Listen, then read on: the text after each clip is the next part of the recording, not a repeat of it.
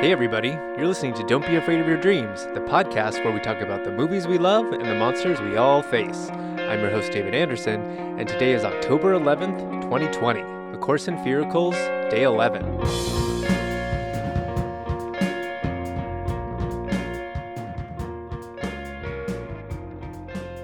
Hello, and how was your weekend? How are them Sunday scaries treating you? I'm feeling a little, potpourri today. It's going to be a conversation grab bag, so let's venture into the Halloween unknown and see where we go. Well, I'm sure I don't have to tell you this, but today is MC Lyte's birthday. Happy birthday, MC Lyte. Just in case you don't know who that is, MC Lyte is a rappist, who was featured on a remix of Sinead O'Connor's I Want Your Hands on Me. I love that the title is technically I Want Your Hands, parentheses, on me. Just to clarify, not I want your decapitated hands in a jar, or ooh, what lovely hands you have. Are you a hand model? I wish I had your hands instead of these crone claws. No, I want your hands on me. This is true, well, pretty much every day of my life, but the Nightmare on Elm Street universe is very much with me this weekend, has been with me this weekend. I had a Freddy's Revenge watch party with someone who'd never seen it before last night, and if you could have seen the look on his face when Coach Schneider's bare ass was getting snapped with towels, it was like seeing Christmas through the eyes of a child. Isn't watching a movie you love that you've seen a billion times with someone who's never seen it before such a wonderful experience? And it's also a great process for weeding people out. If you're on a first date, for example, and you decide to show the guy Freddy's Revenge and he hates it, move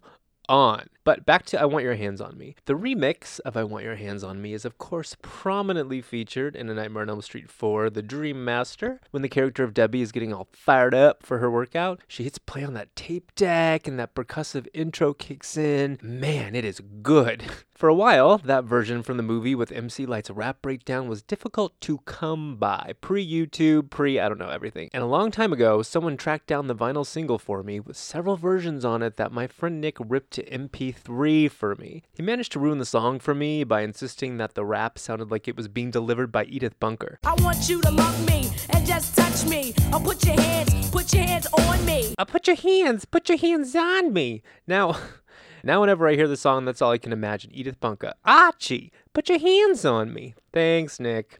Nevertheless, I have still put it on many a workout mix. The whole Dream Master soundtrack is great, though, especially for working out. You can warm up to Tuesday night's simmering nightmare opening credits track, then move into some kickboxing and cardio with Dramarama and Billy Idol, strength training, of course, with Sinead O'Connor and MC Lyte. Where is Sinead O'Connor these days? Is she all right? Has anybody seen her? I worry about her. Anyway, have you ever made a horror movie themed workout mix? If not, I suggest you try it. There's nothing that will get you more pumped than imagining yourself powering through iconic movie moments. Especially if you're using film score that's really bombastic and dramatic, it'll make you feel like you're saving the world. My number one suggestion for a sprint is Bishop's Countdown from the Alien score. You'll push yourself to the limit like you're racing to close an airlock after sending the alien queen screeching into outer space. Probably, maybe, laughing at how ridiculous you feel as you're doing it, but also how awesome you feel. I mean,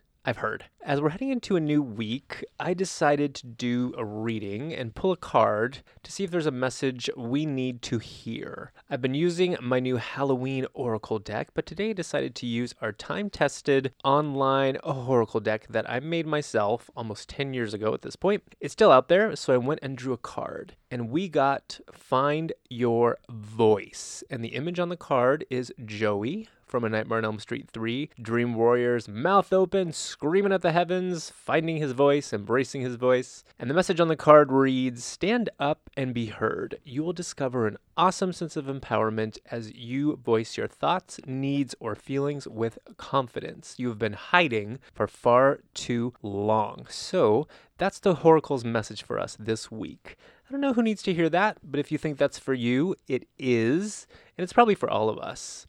I know you're going to vote. That goes without saying. So it's not that. That's too on the nose for the Horacle, I think. There's something else in this for us, I think. I'll tell you what. As usual, I find these readings to be a little spooky. The deck is randomized, so I really do just click and see what we get. And I've been receiving the, guidance, message, input repeatedly lately that I need to use my voice. As some of you may know, I've been in the midst of a career transition for a while now, trying to find my path after a series of disappointments and completions. It's a difficult place to be. I'm sure most of you know what I'm talking about. In the mystery, living the question, hate that. But this pandemic situation has provided me with an opportunity to just kind of hit pause and not feel like I have to figure everything out, because I was kind of out of ideas and inspiration. But several people, independent of one another, have told me that whatever I do, I need to use my voice. And it's happened to me enough times, including in the midst of conversations not necessarily having to do with my career path or anything like that, that I feel like, okay, this seems like a clear message that I need to pay attention to. And I was actually telling someone like 2 days ago that I kept getting that message, so I just had a conversation about it. And then today we pull Find Your Voice. I'm still,